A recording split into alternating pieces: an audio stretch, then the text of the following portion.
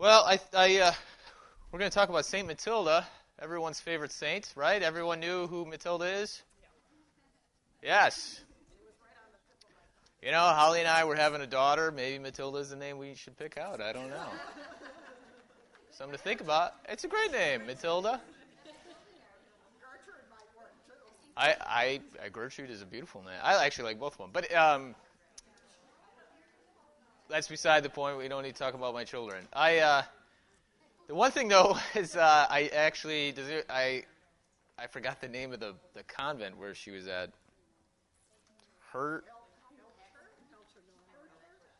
Yes, I had to look that up because I had no idea where that was. But it's close to Wittenberg, in Germany. Just a little fun little Madenburg is where it's close to. But anyways, Google Maps, great thing. Check it out.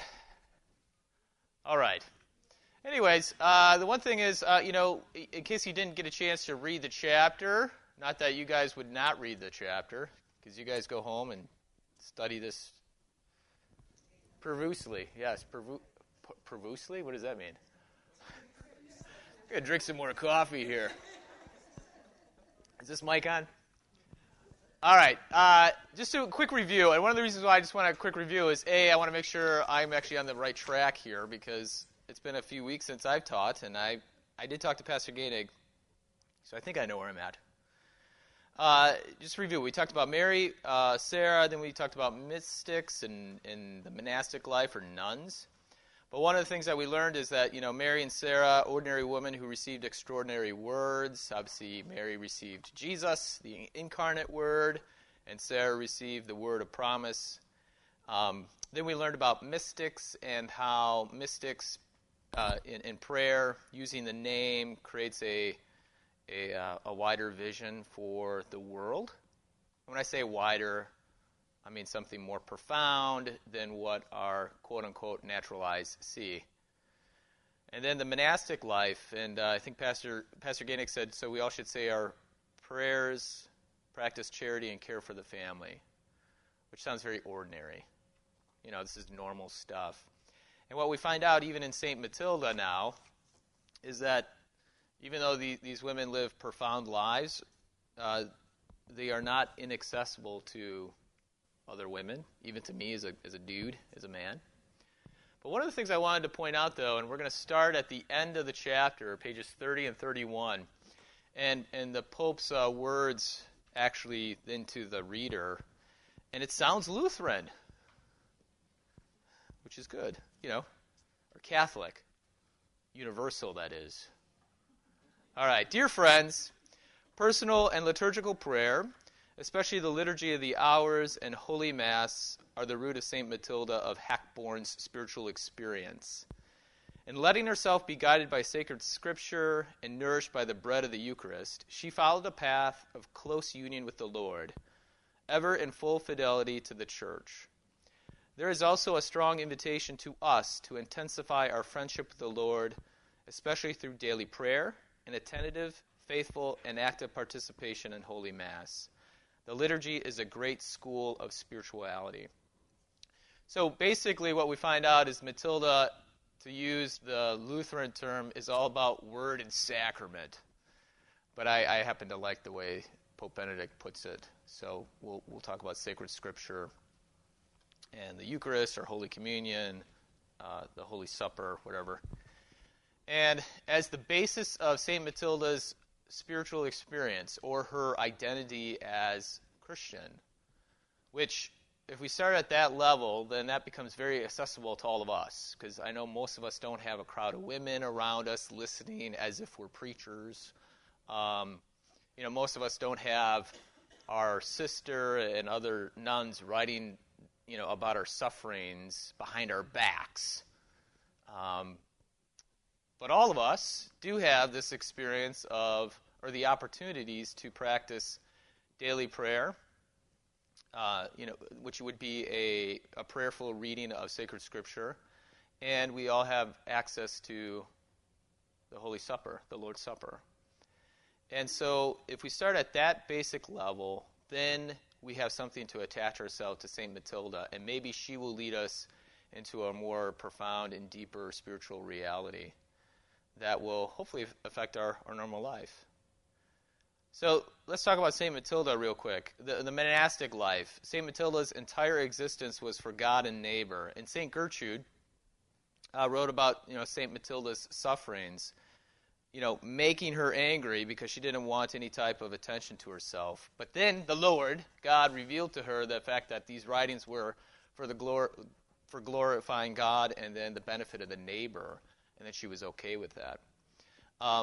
That's very important because at the outset, as we're introduced to St. Matilda, we realize that her, who's not mentioned in this notion of her sufferings. Her sufferings aren't by herself, but our St. Matilda now becomes a sign or a means in which to glorify God and then benefit the neighbor. So she's actually living outside herself, which is, hard for most of us to do because when suffering happens, we mainly think about ourselves and what, how we're going to get through it.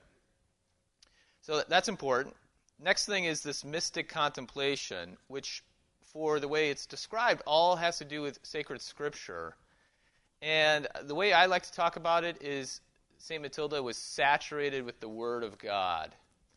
And that's a good thing to a good image to use, because on multiple levels,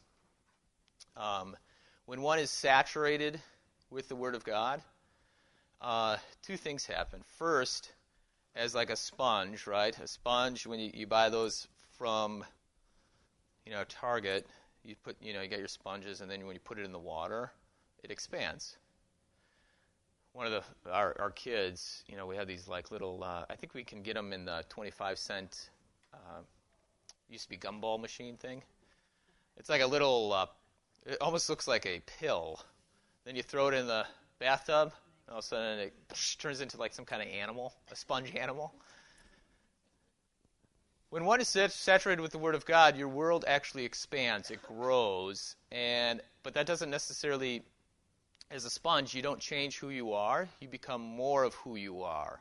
So you become more fully who God's called you to be, more fully Shirley, Mary, Holly, Jenny. You become more of yourself and grow as a person by God's Word. So saturated with the Word of God, that's important. And that's actually something where the question would be, when you're saturated with the Word of God,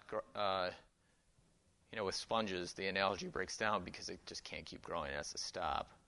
But with us, when we become saturated with the Word of God, our life enters into, and we'll see this multiple places, into the abundant life or into the manifold. Norman Nagel, from Lutheran professor, Pastor Bruzik's mentor, he always talked about how God's Word always enters into the manifold. It goes across the horizon and enters into a whole new existence.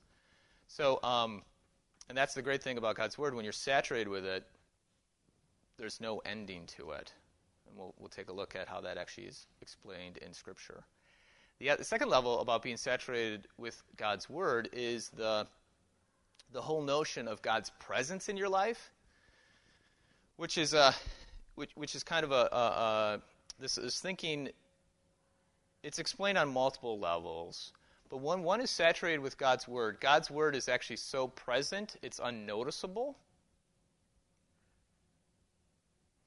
So if we have a sponge that's filled up, and if we just put it on the table, if the sponge actually retains the water, you won't know actually if it has water until you actually touch it. The thing is this happens in our life oftentimes, is that when we are saturated with God's Word, our world expands, and we see that the light, we're illuminated and everything is wonderful, but where the rubber meets the road is when our life is saturated with God's Word and it seems like He's not around. See, the problem is not God's presence, but our understanding or vision of that presence. It's like it's your typical, where are my glasses? Where are they? Look around, they're so close you can't even see them. That's how God's when one is saturated, it becomes so close to you at times it seems it's hard to find Him.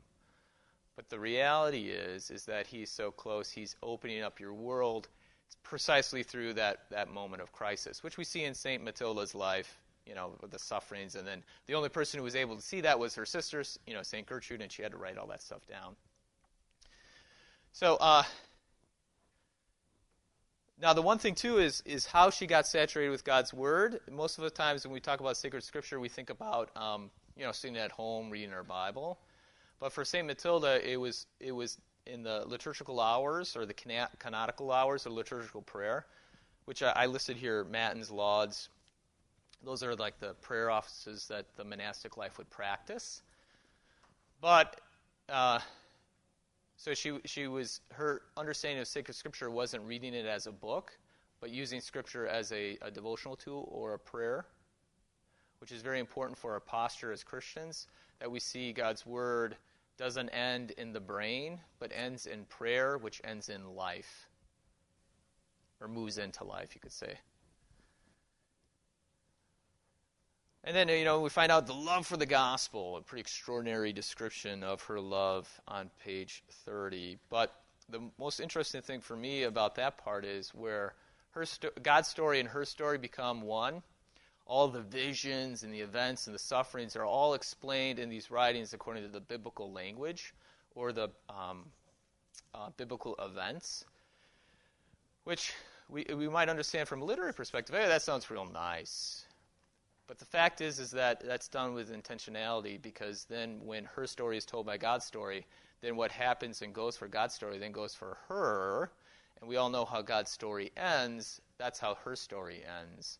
And the last 8 years of her life, we find out she went through a lot of suffering. And then, there's this great story, even at the end of her life, she asks for a little bit more time, which is very different. And we're not going to get into death and dying, but that's very different than a lot of people. When we have 8 years of suffering, what I most often hear, "Oh, Lord, please take me now. I've been suffering for so long. I don't want to suffer anymore. I just wish God would take me." That's the opposite of what St. Matilda said. St. Matilda said, "Hey, let me be here a little bit longer so that you can use me for your glory and the benefit of the neighbor." For a very profound notion, and that probably could be a Friday morning women's Bible study right there, what that all means. But so we see this understanding that when God's story tells her story becomes much fuller and richer, and it becomes a story of profound meaning that doesn't stop even with her death. The other aspect too, though, is this intimacy, and it resides in her piety, or Eucharistic piety. Now, the word ecstasy is used, which obviously has a bad rap now these days because it's a drug. But, one of the most famous uses of ecstasy in, kind of church tradition is St. Teresa by, not Benini, or is it Benini? It's a great statue of the angel piercing St. Teresa's heart, and she's in ecstasy, created quite a stir in the Renaissance. You can look that up later, Google it, along with Hackborn and the place where St. Matilda, her convent was. You can do that all in one shot. The word ecstasy in biblical tradition actually is a very profound intimacy between God and the person in a way that is deeper than words. So I just put it in there, deeply absorbed and engrossed in the divine presence of God. And there's two aspects, internally and externally. And the internal is kind of what's mostly described in St. Matilda's story, about how she, it'd be hard, people try to talk to her, but she was so engrossed in God's presence, she couldn't hear. But the external reality of the divine presence, or the kind of the saturation of the divine presence, is a changed life. So what happens internally then becomes lived out externally. And that obviously, if we think about the Lord's Supper, even in our own Lutheran liturgy, we eat Jesus. It goes inside us, And then if we follow and we meditate upon the liturgy, or the shape of the liturgy, we realize that our divine presence then pushes us out externally. So we have an internal reality, then we have an external reality. That's why we have communion at the end of the service. We don't have it first, because that wouldn't make sense, theologically speaking. So God changes our lives internally. And the great thing, though, is that when we think of St. Matilda and this notion of ecstasy and this, it'd be fantastic if I had this intimate relationship with God. God does have an intimate relationship with you because he's inside you. The challenge for us would be to actually let it be to me or to us, as God, in fact, is doing to us. Not to get too far on a tangent, but Luther's Small Catechism, which you all go home and meditate upon every night. In the Lord's Supper, thy kingdom come, thy will be done on earth as it is in heaven. The whole explanation to that is, Luther says, God's kingdom's going to come whether we like it or not. But in this prayer, we pray that it comes among us or in us. And then what does this mean? It basically means that this objective reality that's happening would actually then live subjectively inside us and through us. That's basically the entire explanation of the Lord's Prayer. He applies it to almost every single petition, which is along the same lines as we read in St. Matilda's life and her understanding, or the Pope's understanding of her life, sacred scripture, and Holy Communion, is that there's this objective reality coming to the person, specifically St. Matilda, and then we have this subjective change in the heart, in the mind, in the soul, that then carries out externally back into the objective world where actions actually take place. Then we find out in one of her visions, Jesus himself recommended the gospel to her, opening the wound, the Sacred Heart of Jesus, in his most opening the wound in his most gentle heart. He said to her, "Consider the immensity of my love. If you want to know it well, nowhere will you find it more clearly expressed than in the gospel." Two levels to that gospel is obviously the word. What's going on here is we have the gospel, which is also always considered to be part, obviously in the book, in the sacred scripture. But then as Jesus connects it to his Sacred Heart, then it becomes the tangible reality, or the Eucharistic reality of the gospel. So we, even through St. Matilda, we have this very close, intimate connection between God's Word and God's sacrament in the Holy Eucharist, which is, I think that's a really nice image. So Jesus says, when you look for love, you look at it in my Word and you look at it in my bodily presence. So the gospel always moves into the tangible heart, or the tangible world. So anyways, that's kind of my 2 cents about St. Matilda. Now we're going to get to the reality of how this actually applies to the normal life. None of us are nuns here. We don't live the monastic life, insofar as, what the average person would consider the monastic life. But the normal life. So let's start out again. St. Matilda, her entire existence was about God and neighbor. Is that what we believe in Lutherans? Yeah, of course we kind of do. Yeah, right, I get this notion. But let's attach it to the liturgical prayer, just like St. Matilda. The post-communion collect, which is written right there, and I think I got it right. I just did it from memory. We give thanks to you, Almighty God, that you have refreshed us through the salutary gift, and we implore you that of your mercy you would strengthen us through the same in faith towards you, God, and in fervent love towards the neighbor. So God and neighbor benefit. Carol, thank you very much. I forgot to mention at the beginning of class, if you don't have your Bible, please grab a Bible. Thank you, Carol. So even within our liturgical prayer, our Lutheran identity, this is not a Catholic identity. This is just a biblical identity. This is what Christians, Catholic small c, believe and practice, not only in life but in worship. And we see the direct connection between our liturgy and life right there. Bam, right there. That is a template for our life. it is concretely shown in the Holy Eucharist. This is the post-communion collect. We're praying about what has just happened. God has given us the word to speak and the life to live, and now we are responding. We have this ability to pray with Jesus this prayer. Okay? So, this is something we practice all the time. Does it happen? It happens objectively, absolutely, because it happens in a liturgy.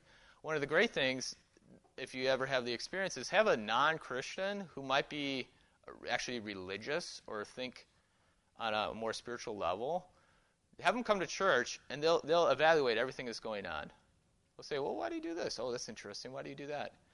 And if they actually really care, they might actually listen to the words or read the prayers. And then they might say, oh, this is very interesting. And the reality is that sometimes, so we got to have an answer to them, first of all, but this notion is that this happens objectively.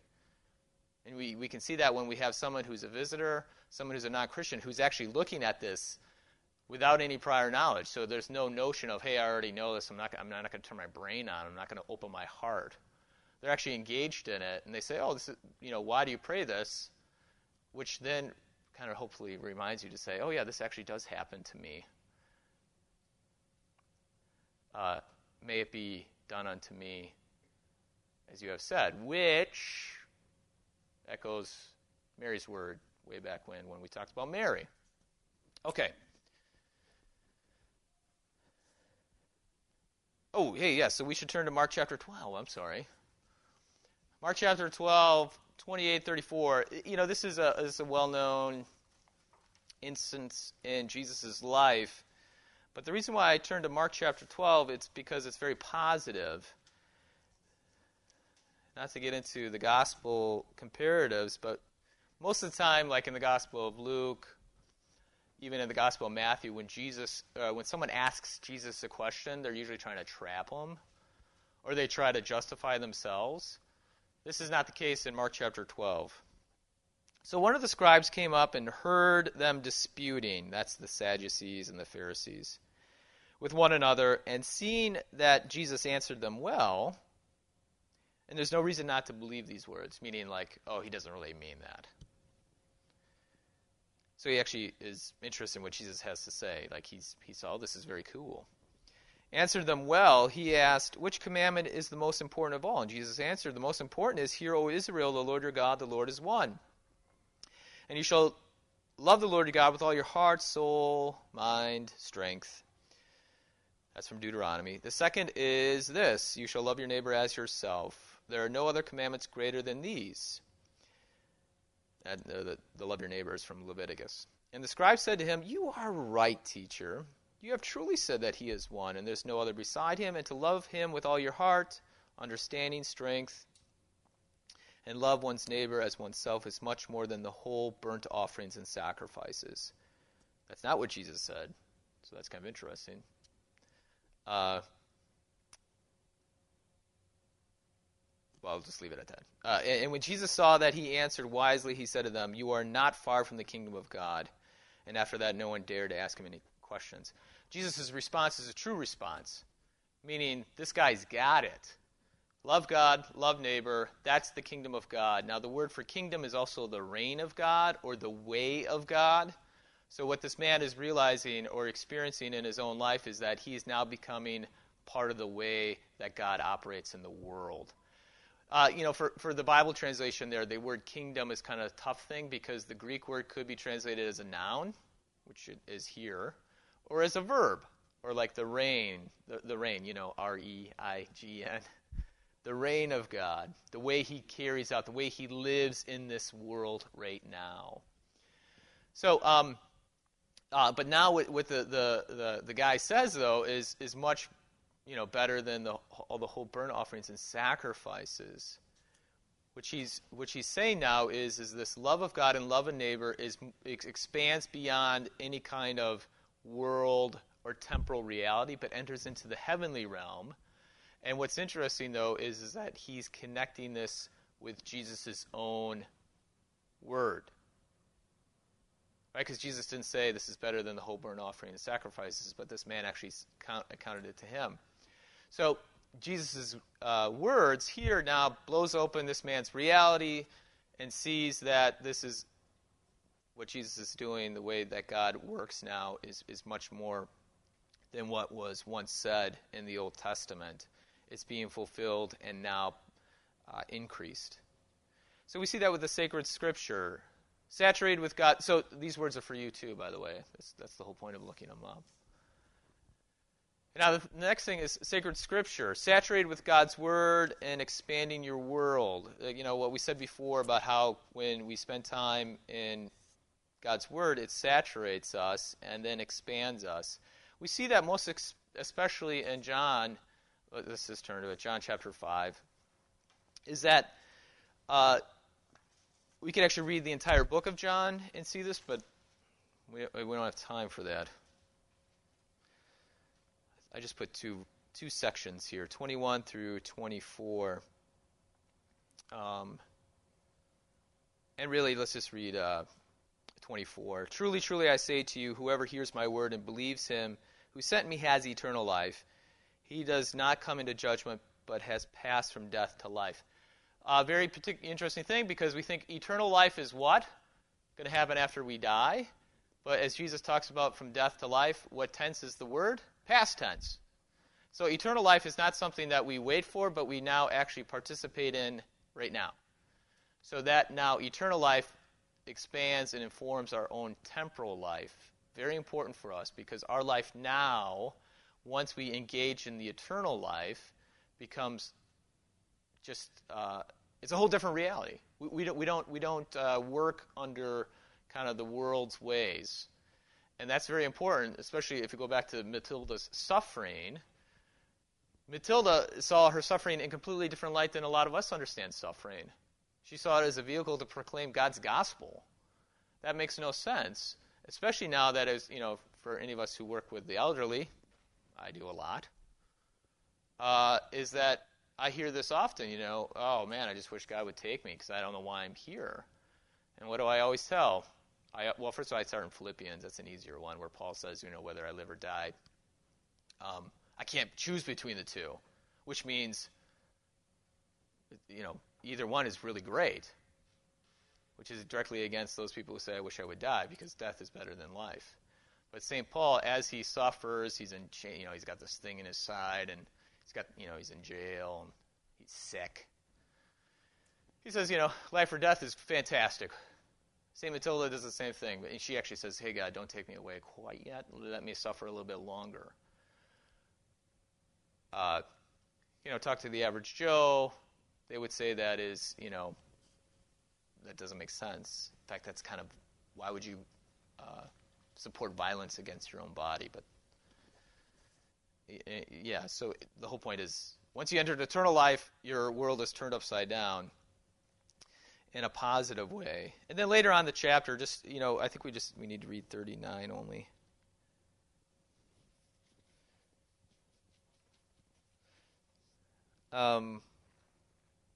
You search the scriptures because you think that in them you have eternal life, and it's they that bear witness about me. So what the Pharisees at that time, they're actually looking at the Bible as a book, not as a person. And Jesus' whole point is that you search the scripture, but you kind of search in vain, because you're actually not looking for me. I'm the place where eternal life happens. I'm the location of the kingdom of God. I'm the location of the way of God, the way, the truth, and the life, which comes up later in John. So that's very important for us as we understand sacred scripture. St. Matilda, obviously, when she read sacred scripture and spent time in liturgical prayer and devotion, she encountered the living Lord in it. Well, and we can too. So God's word runs in the way of eternity, which means that it plays on a much richer, deeper, and wider plane. It moves into the abundance, creating a plentiful existence. I came to life, and I came to give it abundantly. That's John 10:10. So that's pretty cool. But, does this actually happen, Pastor? Well, if we want to take St. Matilda's word for it, it actually does happen in Scripture. Isaiah chapter 6, 1 through 7. Isaiah, he's a priest. He goes into the temple. He's doing his normal priestly thing, He's probably not that chalant. But he's doing his normal priestly thing, and all of a sudden, bam! The heavens open. The angels are going on, holy, holy, holy. Most people, the reality is that I think as an outside observer, obviously it was only him in the Holy of Holies because he was the high priest. Only he can go in the Holy of Holies once a year.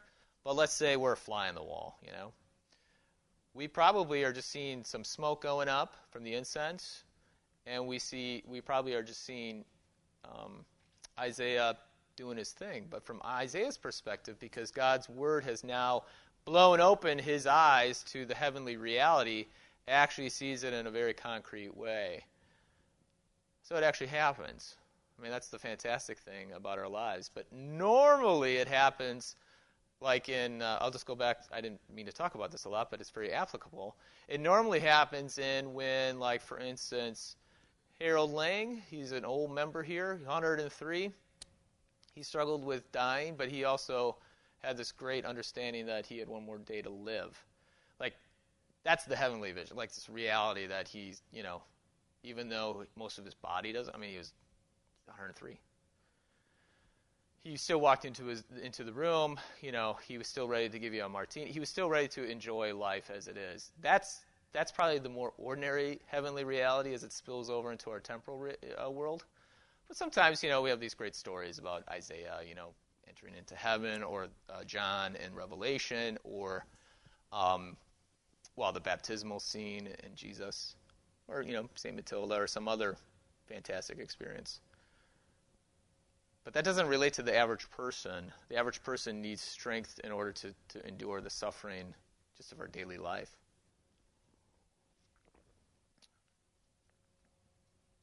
Yeah, if I'm struggling with cancer, I don't necessarily need to see the angels in heaven.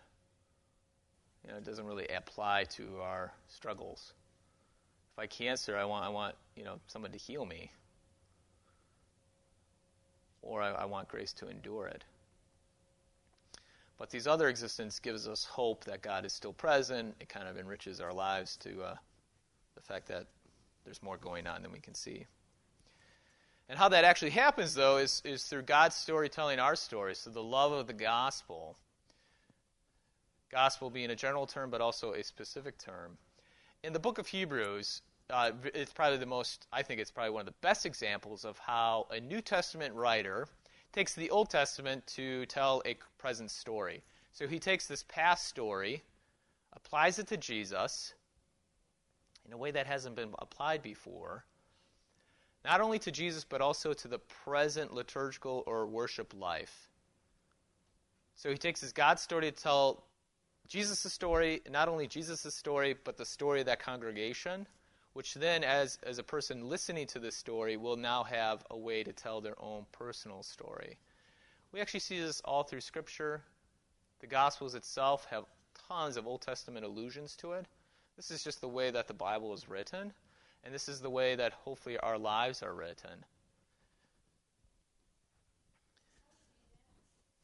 Well, how you do it is on the basic level is spend time in God's Word. If we follow St. Matilda's example, liturgical prayer, which actually we're going to talk about in a second, but I'll just bring it up right now.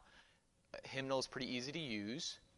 We have morning prayer, evening prayer, matins, vespers. We have that little devotion that we use here. The Matins and Vesper services are a little bit more historic, so you have a little more traditional umph to it.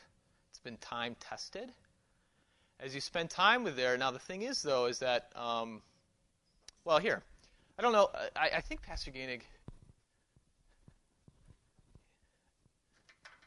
anyways, I know Pastor Gainig touched on this, I don't think he spent a lot of time, but what does prayer start with, right? Nothing. No, you be quiet. That's how prayer starts. Shut your mouth. That's how I talk to the confirmation kids. I shouldn't talk to you that way. See, we have an A-B conversation happening where God started the conversation at the beginning of time. B is just, mankind, people kind. And then you have C right here. That's you and me. And as we enter into this conversation, As you all know, what happens in an A-B conversation, right? When C enters it, you hope, A, that they're going to talk about what you guys are talking about. They don't turn the conversation to themselves. But then if they get a no and you say, hey, this is an A-B conversation, why don't you see your way out of it? Right? Or is that just a junior high thing too? I don't know. So prayer starts this way. C, in order to enter into this conversation, which is going on, has to listen. So silence, which goes into the kids downstairs, right, before we started today. It's nice to not have the kids around and experience a little silence. You start in silence, and then you start in listening. So silence moves into listening. When do you listen? That's where you spend time in God's Word. God is speaking through His Word. Jesus is speaking. So as you read, you're not reading, you're listening. That's very important for us to kind of consider as we actually read the Bible. It's not a mental exercise, it's an exercise of the heart. Heart meaning our soul, our existence, which includes the mind too. So it starts with listening, and then it moves into meditating, thinking about it. Like, is this a conversation I want to join in? Do I actually want to participate in this? Because what I'm hearing might sound a little weird, a little strange. I got to think about this. I got to figure out how it applies to my life. And then when you get to that point, and only at that point, that's when you join into the conversation and you speak. What we normally think is praying. And then obviously after speaking, then we act. We do something. We live. But so Carol, how does that happen? It happens this way. It happens with an open heart and an open mind. How that happens is oftentimes you have to work intentionally. You have to be open to these things. You can't come into the conversation ready to tell God what He's going to do.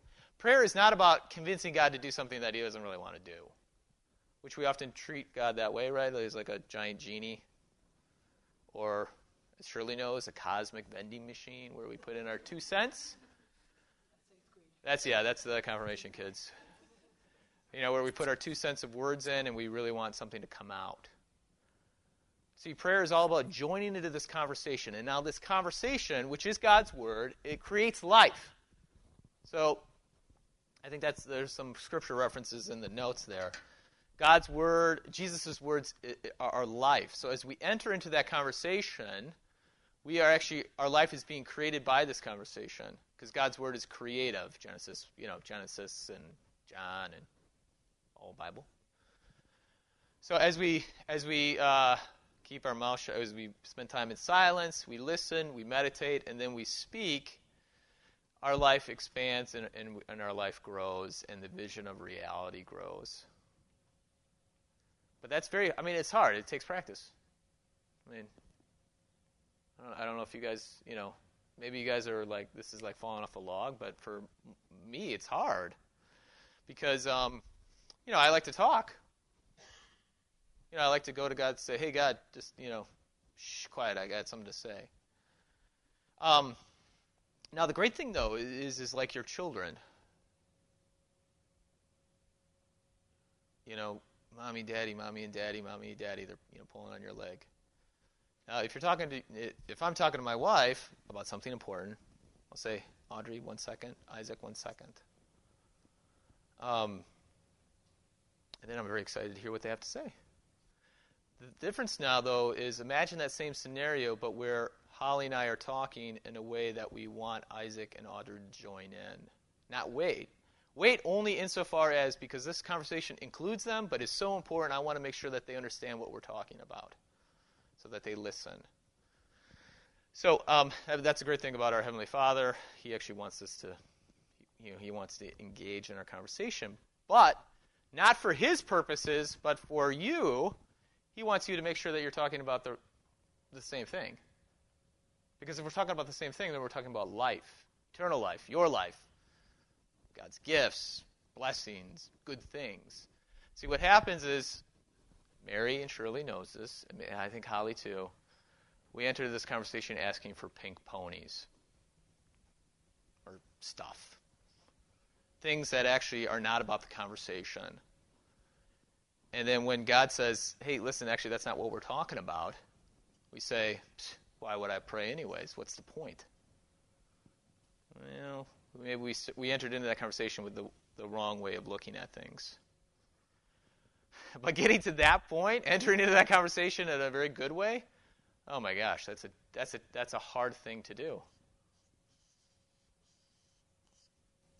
I mean, yeah, because when we're suffering from cancer or we're suffering from something, we kind of want the world to turn to us and help us, especially God.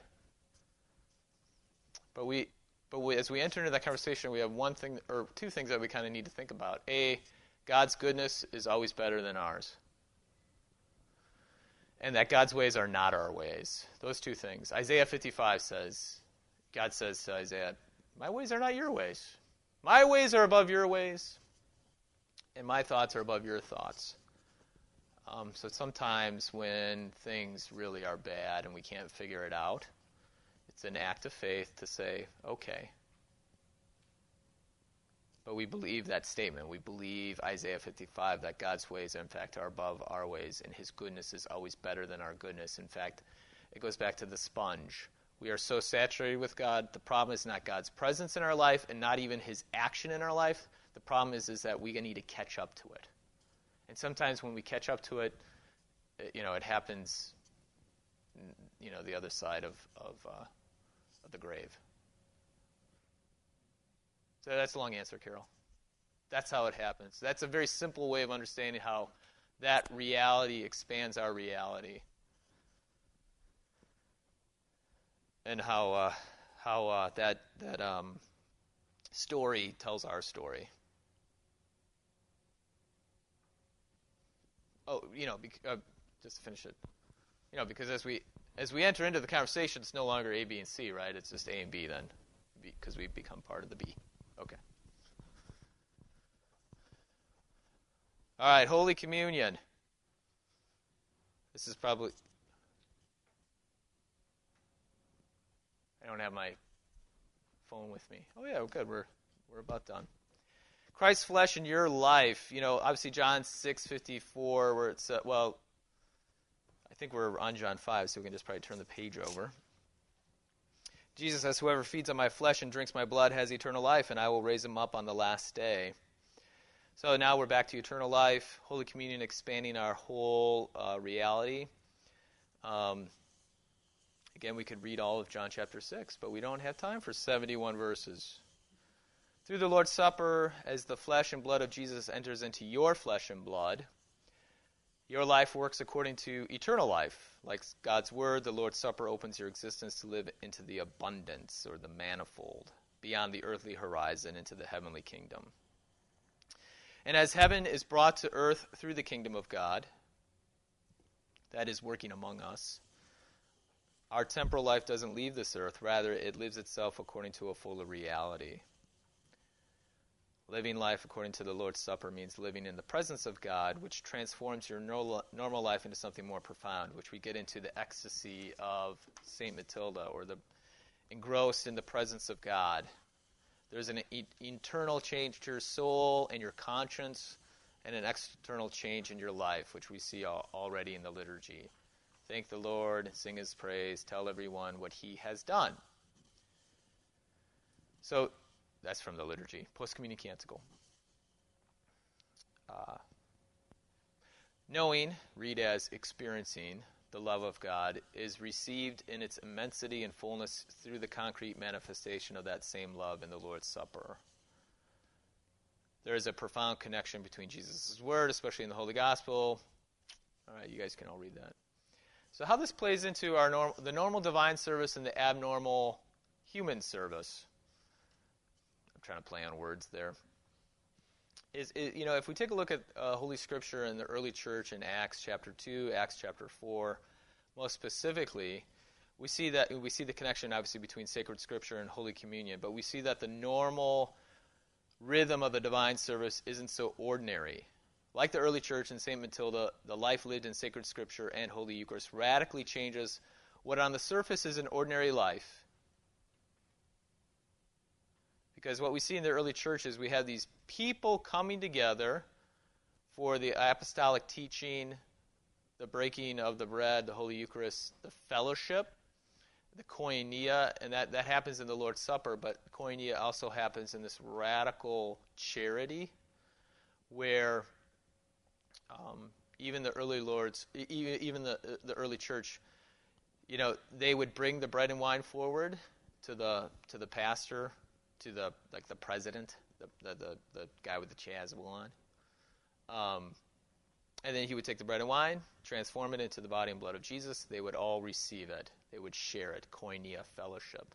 But that fellowship then would spill over into the offering, where people would bring their stuff forward to the pastor, and the pastor would transform the stuff into charity by giving it to those who needed it. And so what we have is a very interesting image here. The mimicking of what happens with God's gospel in the Lord's Supper, and then the gospel in our own lives that carries things out.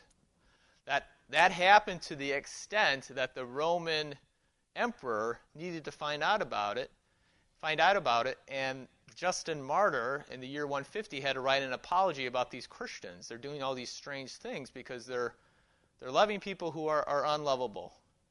This is subversive to our society. And Justin Martyr said, no, we're not some kind of rebel group. This is what we do. So a very, very ordinary people doing some very, extraordinary things through very simple things. Bringing bread and wine to church and their stuff to church. Changed civilization. That's just from Sacred Scripture and the Holy Eucharist. Okay? Those things happen in our church every single week, every day except for Mondays. And the objective nature, that stuff happens. I mean, I can bring in a non-Christian and say, what's happening here? Well, some bread and wine's brought forward, and then they bring their stuff, mainly money. That stuff is happening. But the goal in life is actually that it would happen in us and thus transform us. Lindsay? Oh, because we always start with Jesus' first word. So we actually, if you want to use that analogy in an A-B conversation, Jesus started the conversation. So Jesus always makes the first move in bringing you into this community. And as he brings you into this community, he brings you into the way of God, the kingdom of God. And this is what the kingdom of God looks like. Living a life of abundance. This is all still a little churchy language.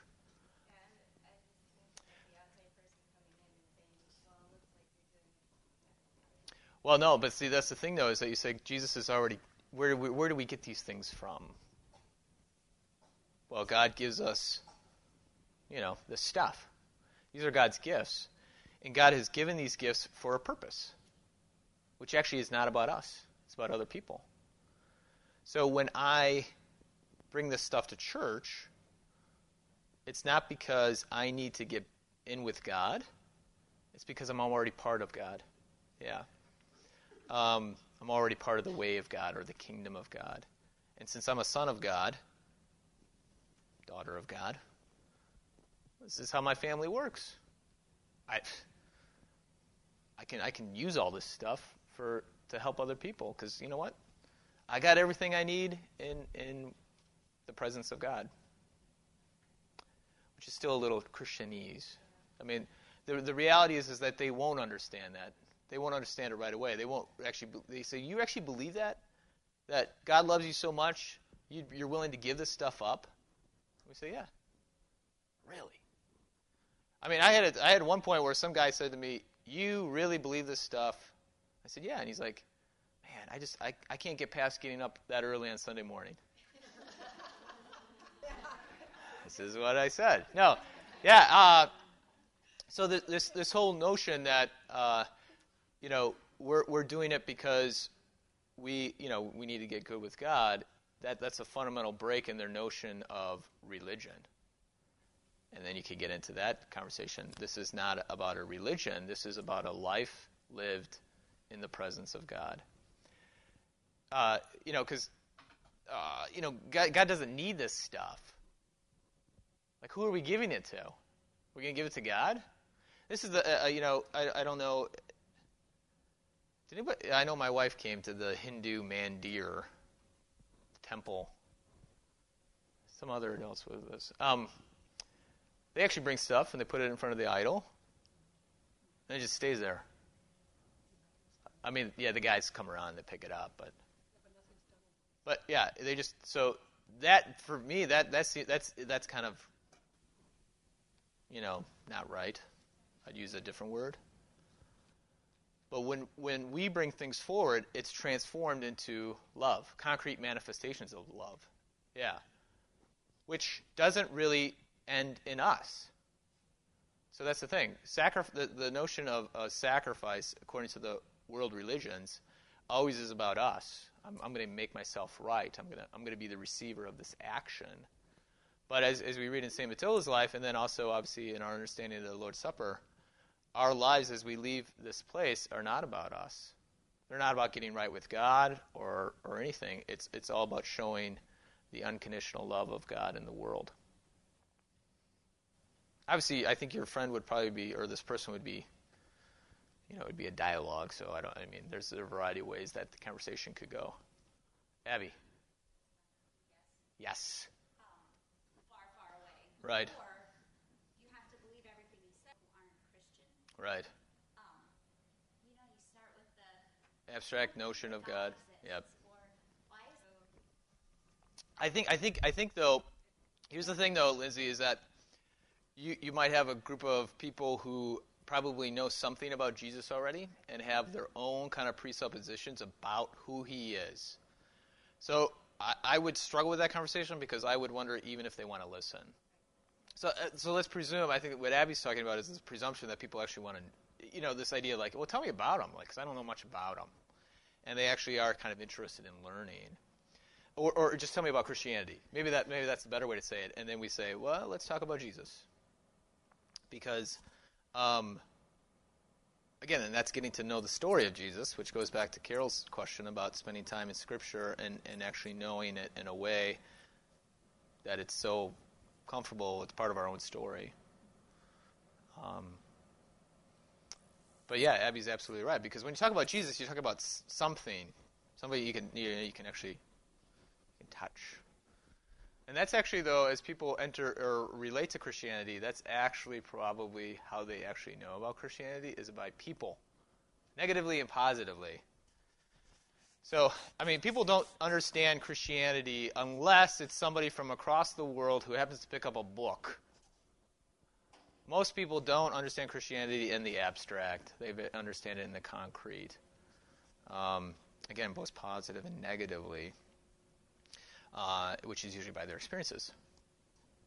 And then we say, let's not talk about your experiences. Let's talk about the objective reality of who Jesus is and what he's done. And that goes back to Abby's point. Then you're put at a crisis or crossroads. Either you're going to be like, hey, this is awesome. Let's do this. Or you're going to be, no thanks. Which we actually saw in the Roman world. Just like when Justin the Martyr had to make this apology because the Romans thought this Jesus group was dangerous. It's going to upset a society. It's going to change things, which is pretty good. Right. This guy is a crackpot.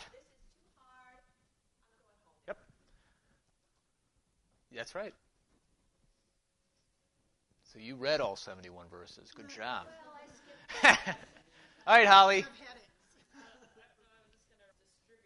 Right.